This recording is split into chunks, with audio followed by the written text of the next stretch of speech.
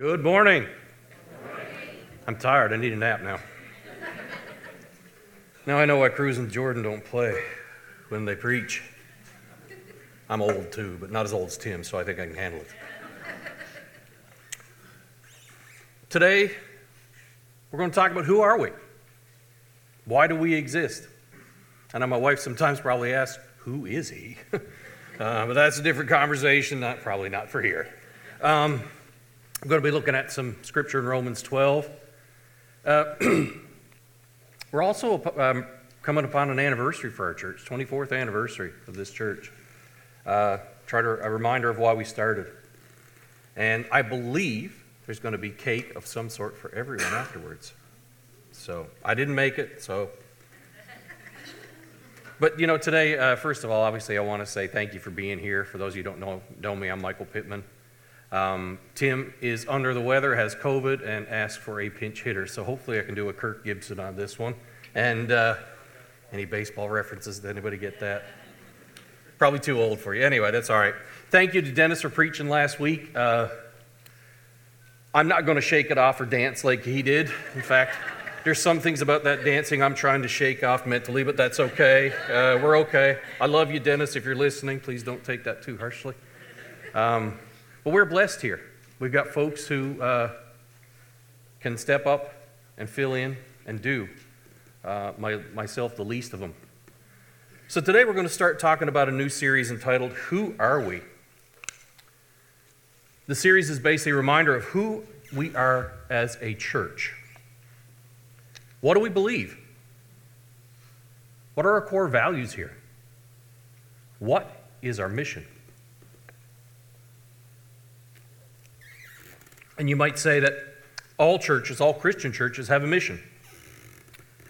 Certainly we could say the Great Commission is the mission of every Christian church. If it's not, it should be. We are to make disciples who will follow Christ with wholehearted devotion. We believe it is every Christian's duty and privilege to live in such a way as to honor God. But this begs the question, who do we honor in life? How do we honor them? Some examples, our nation honors its heroes.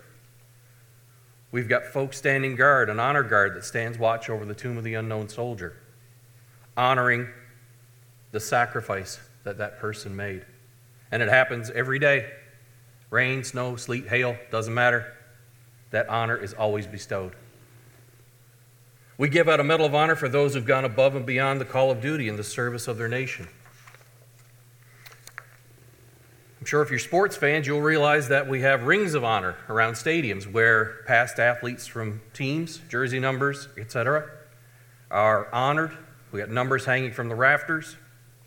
Some teams even retire numbers of the greatest players. Some leagues even retire numbers of the greatest player.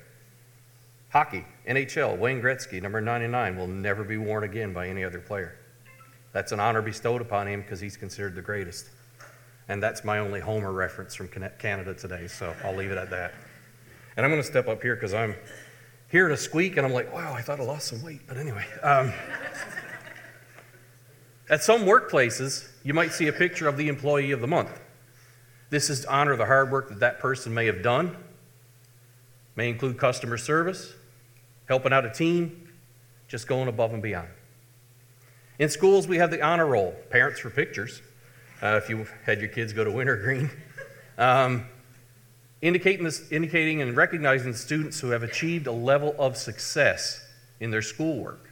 And I think that's important. We need to motivate the children. At the end of school years, there are often honors given to student athletes for their academic or sports achievements. So I think it's pretty easy to say we understand the concept of showing honor. And it is a good thing to give respect and honor to those who have earned it. In fact, Scripture encourages us to do so, and we'll read in Romans 13:7. Give to everyone what you owe them. If you owe taxes, pay taxes. If revenue, then revenue. If respect, then respect. If honor, then honor. So you might ask, why do we bring this up? And please forgive me. It's just kind of dry. Why do we bring it up? Well, I'm concerned, and I'm sure there's others who have concerns, that while we are quick to show honor and respect to people, talk about fallen heroes, Medal of Honor recipients, athletes, students, so I think sometimes we often fall short in giving God the honor and respect He is due. So today I'm going to talk about some things that may challenge you. None of it's meant to offend. If it does step on your toes, understand it's also stepping on my own equally as well. I'm not here to preach at you. I'm here to share the same struggles that we all face as Christians. So the problem, not sure why it is. Maybe it's just our sinful nature. Why is it we often fail to give God the honor and respect He's due? Our sinful nature. Maybe we just don't care to honor God. We're so busy honoring our own desires and wishes. I got a tea time. I got to go play golf. I got family coming over. If honoring God requires any effort on our part, many times we just make excuses. Guilty as charged. I was just too tired. I was too busy. I had company. I lost track of time. But the truth is, let's boil it down to what it is. It just isn't important to me. You know what I found in my time here on this earth is that I pretty much can do what I want to do. I have the choice of free will. And I typically find myself doing what's important to me. If God is the priority in my life, it doesn't matter if I'm busy or tired or have friends or family over. I'm not going to lose track of time because it's going to be the priority that I'm following. You see, we believe the things that are important to us will be evident when we are busy, tired, or hanging out with friends. So when we honor God, this is when we honor God the most. So our big idea for today is this. We exist to build relationships that honor God and lead to transformation in Christ. Let's read that again. If you could read it with me. The interactive portion of the programming here.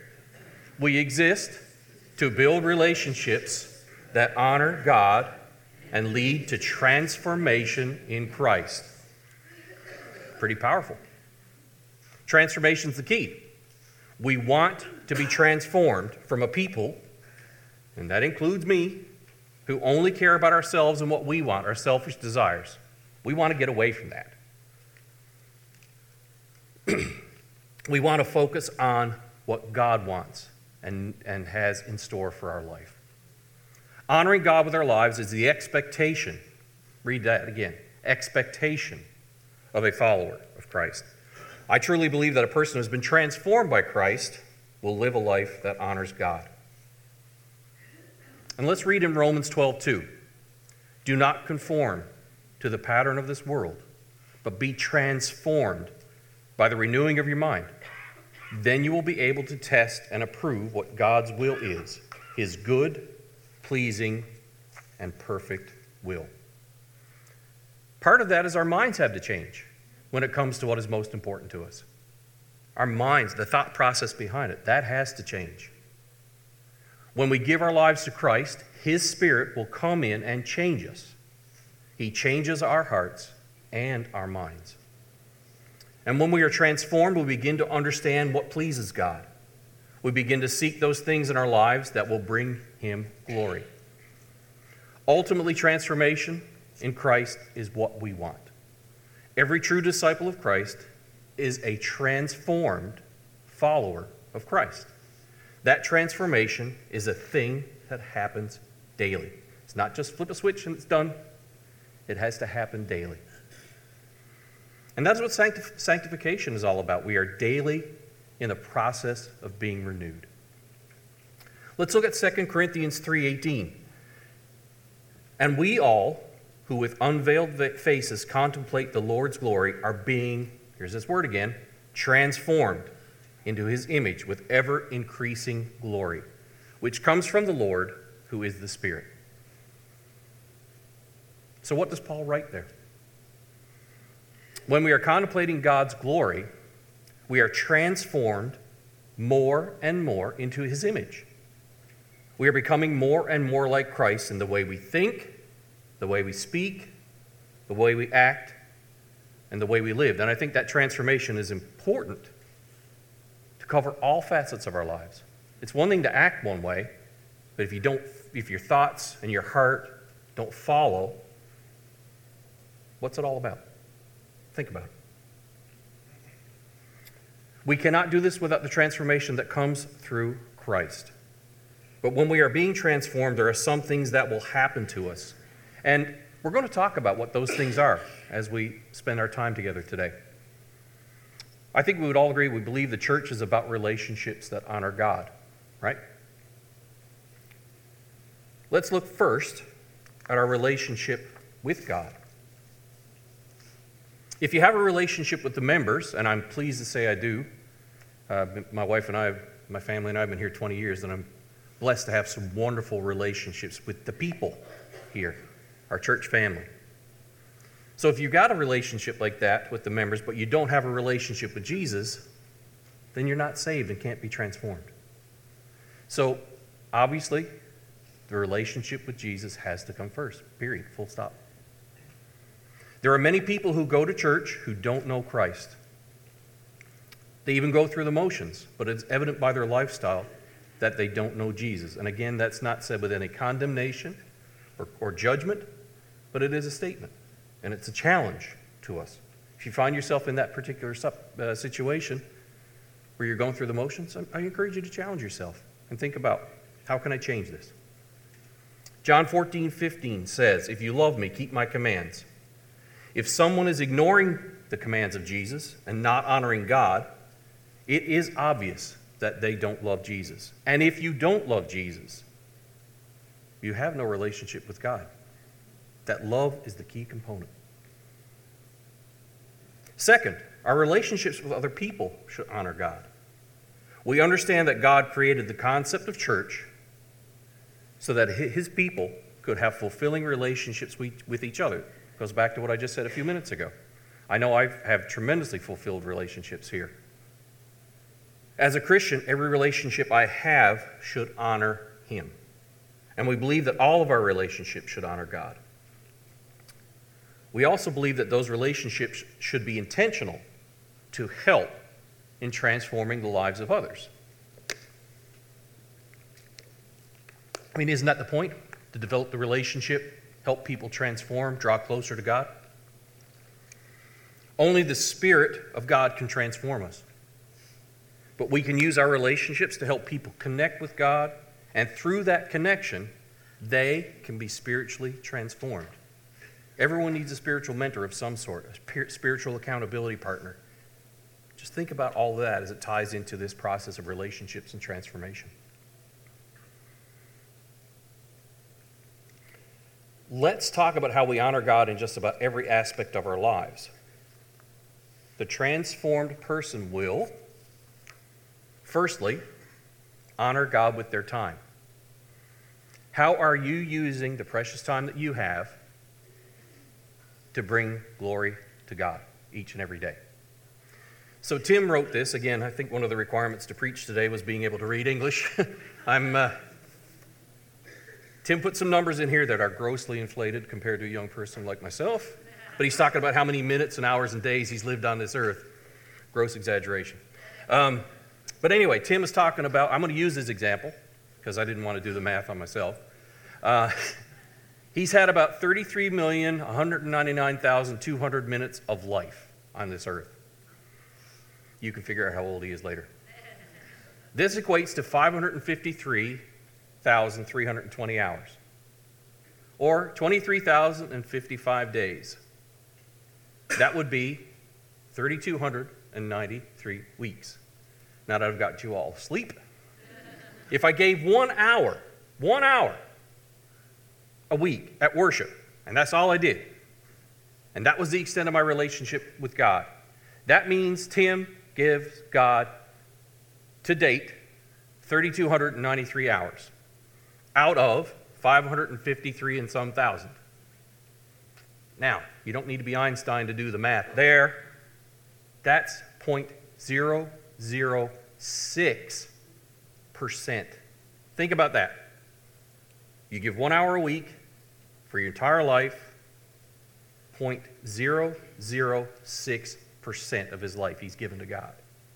Now, I don't know about you, but if you're dedicating much less than 1% of your time in a relationship with any of your earthly relationships, how do you think those are going to go? Not very well. I know there's days probably my family doesn't want me around, but there's a middle ground somewhere between 0.006% and what's healthy. So I guess what I'm saying, and this is the part that I'm challenging you with, is it simply enough to come and sit in a seat and attend a service and be part of corporate worship? All good things. But is that simply enough? Because if you do the logic and the math that we just figured out, you're probably going to be about 0.006% of your time devoted to God. I don't think there's much transformational relationship building happening there. It has to be more than just showing up to church on Sunday. I know I'm starting to sound preachy, but I mean, this is the reality of it. Who are we? Why do we exist? It has to be more than just showing up to church on Sunday. It's more than just attending corporate worship. Because life goes by too fast.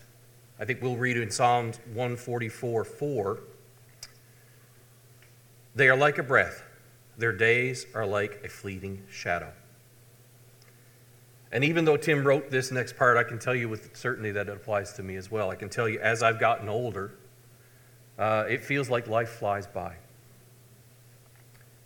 You may be 20 right now and say, oh man, time is so long. But mark my words, there will be a day that comes when time just flashes before your eyes. I mean, it seems like just yesterday, Josh got home from state to celebrate Christmas. And what are we at now? January 7th. He goes back today. It's a blink. It's a blur. And as you get older, that happens much more readily. So, what's the moral of the story? Be wise in how you spend your time.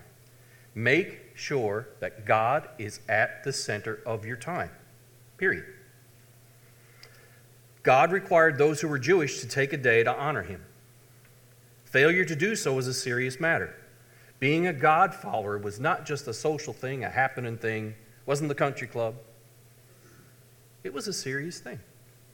In Isaiah, God had Isaiah remind his people of this truth. In Isaiah 58:13 and 14, we'll read, if you keep your feet from breaking the Sabbath and from doing as you please on my holy day, if you call the Sabbath a delight and the Lord's holy day honorable, and if you honor it by not going your own way and not doing as you please or speaking idle words, then you will find your joy in the Lord, and I will cause you to ride in triumph on the heights of the land and to feast on the inheritance of your father Jacob. The mouth of the Lord has spoken. By taking the time to worship God and to follow God, we are not wasting our time. We are redeeming our time. So we honor God with the time he has given us by worshiping him every day. It's not just about the corporate worship that happens in here. I know sometimes during the invitation, as part of my prayer, I've said, may our worship not stop when we leave those doors back here. And I think that is so important. It's important to have family worship at home, personal worship, time for reflection. Every act of obedience to God is a form of worship. Every time we say yes to God, when his Spirit compels us to service, we worship and honor him. Using our time to do good in his name is a way of honoring God. When you serve others, are you doing it in your name or are you doing it in his? Do you say to people, praise God, or I am doing this in the name of Jesus? Again, it's back to that mindset. Why am I doing this? Thinking about what's motivating you to do it. Paul wrote in Colossians 4:5, be wise in the way you act towards outsiders. Make the most of every opportunity. Those who are transformed by the Spirit of God will make sure that they make the most of their time to honor God. So we've talked about time. The next T is talents. Let's honor God with our talents. These are your God-given gifts and abilities.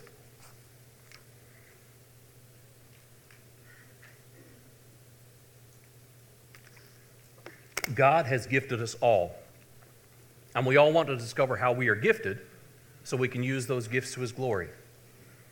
Not everybody's good at everything. That's what makes this church body, our church family here, so great, is everybody has special talents and abilities to bring to different situations. Like, you put me back in the children's ministry, folks are going to leave or we're going to have a ton of complaints. It's just the way it is. I'm probably a lot more comfortable over here, not as comfortable here, but we all have different abilities. My brothers Greg and Alan, they take care of a lot of the facilities and grounds around the building. Like, you guys are awesome. You've got a unique set of talents in addition to being just awesome guys. You've got a unique set of talents that help keep this aging building functioning as best it could. And that's just a couple of examples. We've all got different things. Jesus shared a parable recorded in Matthew 25. The story was of a wealthy man who went on a journey and left his possessions with 3 servants. You've probably heard this one before.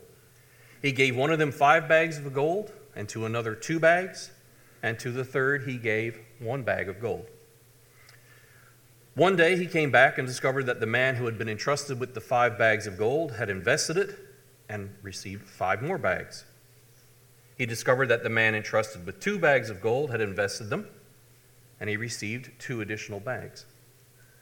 But the man who was entrusted with 1 bag was afraid, and instead of risking the gold, he buried it so no one could steal it. Now, you might understand the man's thought process. Oh, I'm keeping it safe. It's locked away. It's not going to lose its value. And you might think that the wealthy man would be happy just to get it back as it was. Well, that's not the case. The master was angry. And he said in Matthew 25, 26, and 30, his master replied, "You wicked, lazy servant. So you knew that I harvest where I have not sown and gather where I have not scattered seed? Well, then you should have put my money on deposit with the bankers, so that when I returned, I would have received it back with interest. So take the bag of gold from him and give it to the one who has 10 bags.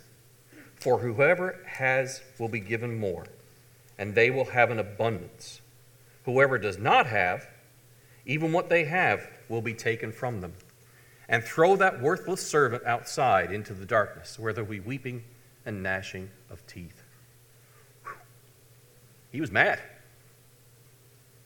To the servants who honored the master with what he had entrusted to them, he said in Matthew 25, 21, his master replied, "Well done, good and faithful servant. You have been faithful with a few things. I will put you in charge of many things. Come and share your master's happiness." So what does that teach us?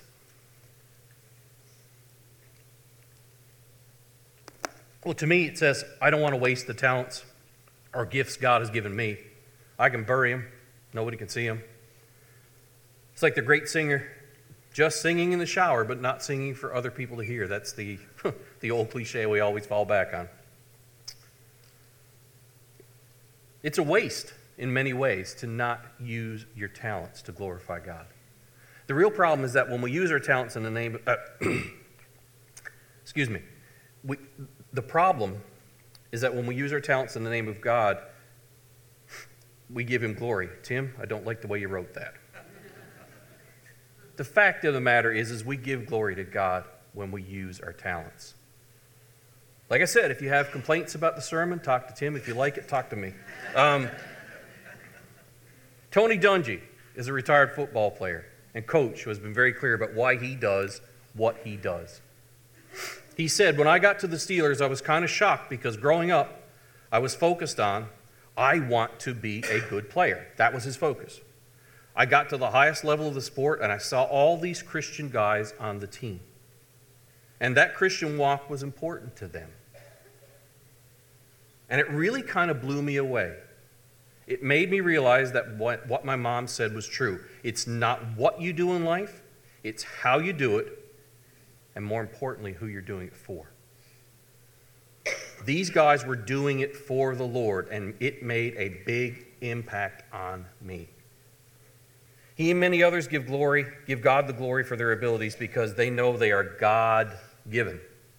That doesn't mean they haven't had to hone their skills and practice and work at it. Of course you do.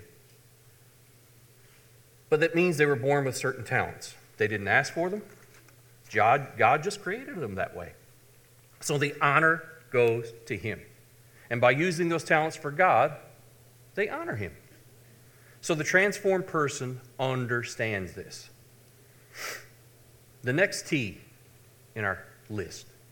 The transformed person also understands that they must honor God with their temple. This means your body. Scripture often describes the body as the temple of God. 1 Corinthians 6, 18 through 20. Flee from sexual immorality. All other sins a person commits are outside the body. But whoever sins sexually sins against their own body, their own temple. Do you not know that your bodies are temples of the Holy Spirit who is in you, whom you have received from God? You are not your own. You were bought at a price. Therefore, honor God with your bodies. So what's that telling us? To me, it seems kind of simple. What we do in our bodies is a reflection of our relationship with God. The person who is not transforming him or herself into the image of God is remaining in the sinful nature of the flesh. Galatians 5 explains it this way. And we look at Galatians 5, 16 through 21. So I say, walk by the Spirit, and you will not gratify the desires of the flesh. For the flesh desires what is contrary to the Spirit, and the Spirit what is contrary to the flesh. They are in conflict with each other, so that you are not to do whatever you want. But if you are led by the Spirit, you are not under the law. The acts of the flesh are obvious: sexual immorality, impurity, and debauchery, idolatry and witchcraft, hatred, discord, jealousy, fits of rage, selfish ambition, dissensions, factions, and envy, drunkenness, orgies, and the like. I warn you, as I did before, that those who live like this will not inherit the kingdom of God. Spelled out pretty clearly. If we are still chasing the things that the world offers and the lusts of the flesh, we aren't seeking to honor God. And this is a sign that we are not transforming into the image of Christ. We need to keep that in mind. The whole goal here is to transform into the image of Christ. We are remaining in the image of the world. So you have to ask yourself, does your use of your body honor God, or is it self-serving? Are you using your body to simply gratify your own passions, or are you submitting yourself to the will of God? And I've read about many people who have been held captive to their sin and to pleasing their own passions. And Tim shares a story with us here. Dr. Rosaria Butterfield, she was a former tenured professor at the University of Syracuse. She was a committed and comfortable lesbian until she had what she described as a train wreck conversion to Christ. At one point in her life, she wrote, as an unbelieving professor of English, an advocate of postmodernism, and an opponent of all totalizing meta-narratives like Christianity, I would have added back in the day, I found peace and purpose in my life as a lesbian and the queer community I helped to create. This is Dr. Butterfield. Today, she's married to Pastor Kent Butterfield and mother of 4 adopted children and numerous foster children. After her conversion or transformation, she described an encounter with a female counselor who wanted Dr. Butterfield to bend her message about homosexual practice. The woman asked Dr. Butterfield to state publicly that homosexual practice is not inherently wrong. So Dr. Butterfield writes further.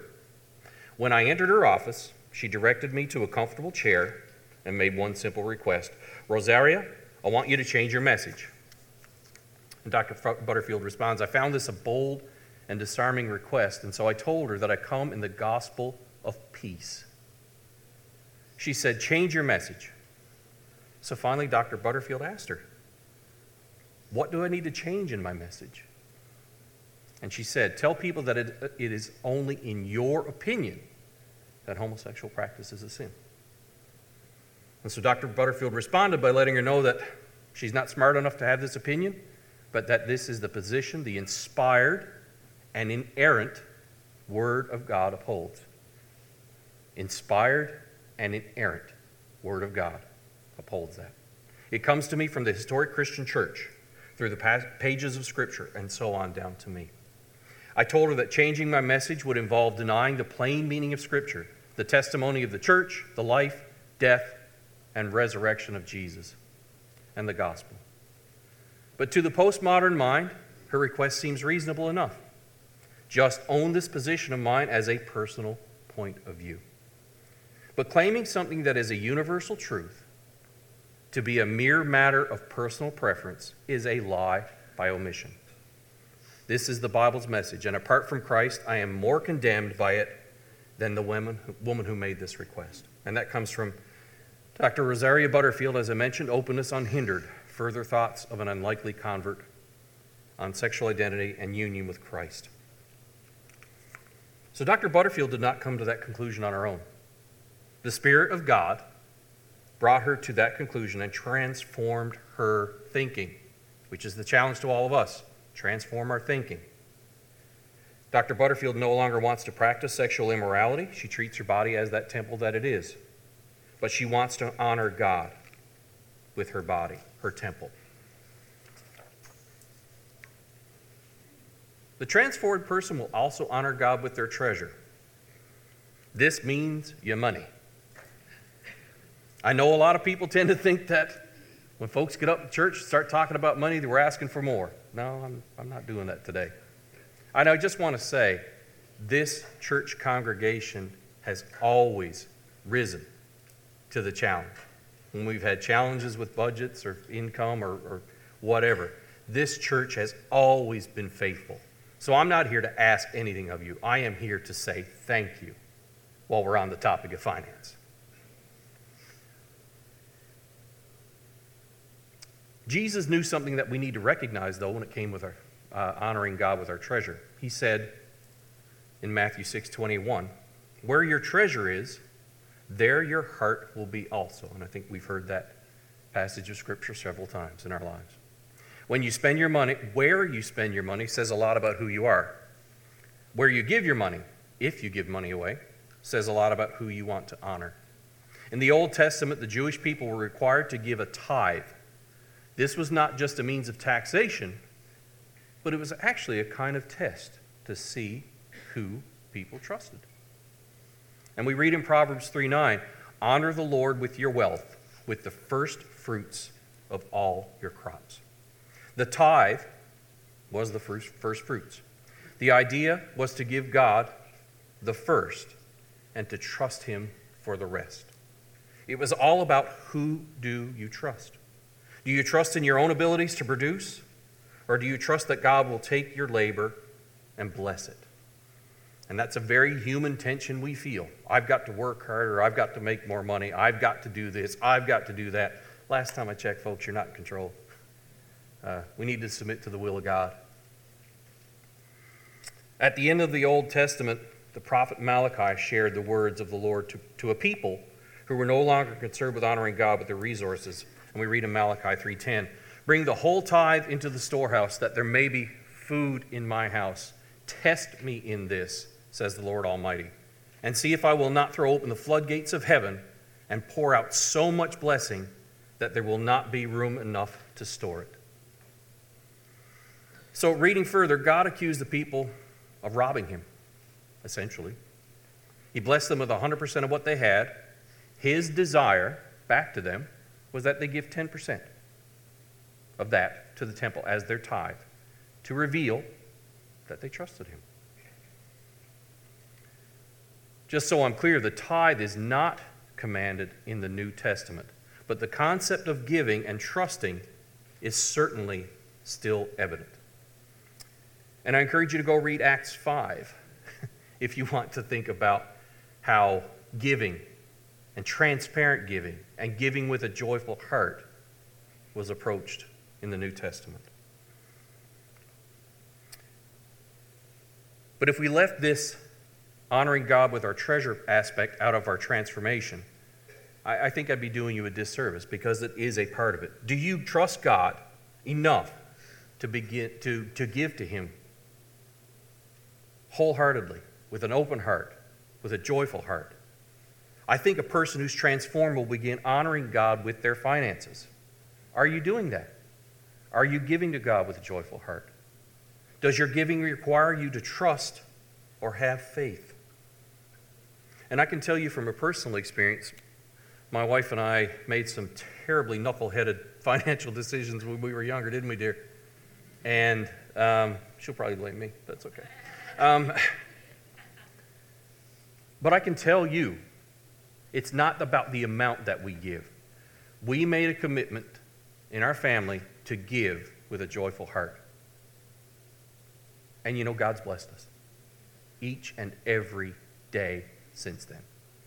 It's not about the numbers on the check.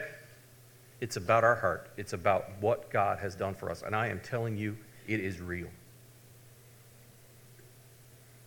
But you know, your giving may be more than just giving in church. I'll tell you a story about Tim Boyle, president and CEO of a Portland-based apparel brand company called Columbia Sportswear. Anybody heard of them?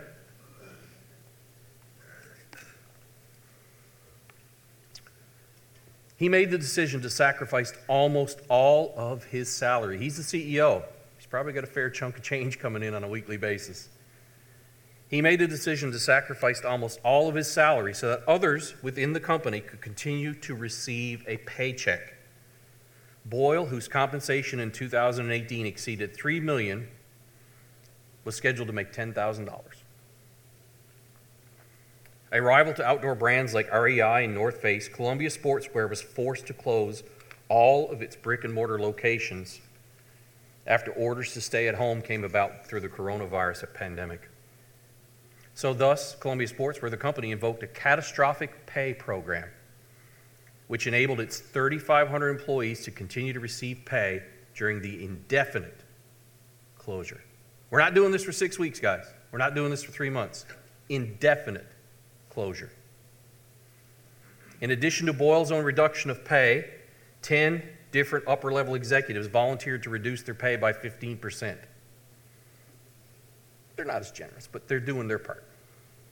A statement by Boyle on the company website included the following sentence: Columbia has been in business since 1938 and has weathered many storms by keeping our focus on the well-being of consumers, employees, and the larger community. And I would think that this is certainly a God-honoring decision to consider the needs of others ahead of our own. The transformed person will do this and do it with joy. And the last T to talk about the way the transformed person will honor God is with their ticker, their heart. There are many Bible verses that encourage us to make God number one in our heart. He wants to be our first consideration. Isaiah 29:13.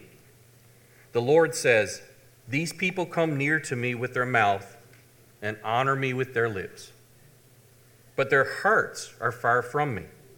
Their worship of me is based merely on human rules they have been taught." Proverbs 3:5. Trust in the Lord with all your heart and lean not on your own understanding. Proverbs 4:23. Above all else, guard your heart, for everything you do flows from it. Psalm 51:10. Create in me a pure heart, O God, and renew a steadfast spirit within me. The church is a community of believers who want to honor God in all these ways. Our purpose is to live in such a way every day that God is honored. Matthew 6:33. But seek first his kingdom and his righteousness, and all these things will be given to you as well. So I said at the outset, some of this is going to challenge you. It's not meant to offend, not meant to criticize, not meant to judge. But each of us, starting here with me, needs to examine ourselves and ask if we are set on the mission of honoring God in everything we do. There is an old leadership maxim that I've used sometimes with employees. You have to inspect what you expect. So if you expect to be transformed and to be on fire for God, you got to do an inspection of yourself. And I think the filter you apply, and my kids have heard me say this till they're ready to vomit, we put God first. Who goes second? Others, not yourself. You're last on the totem pole.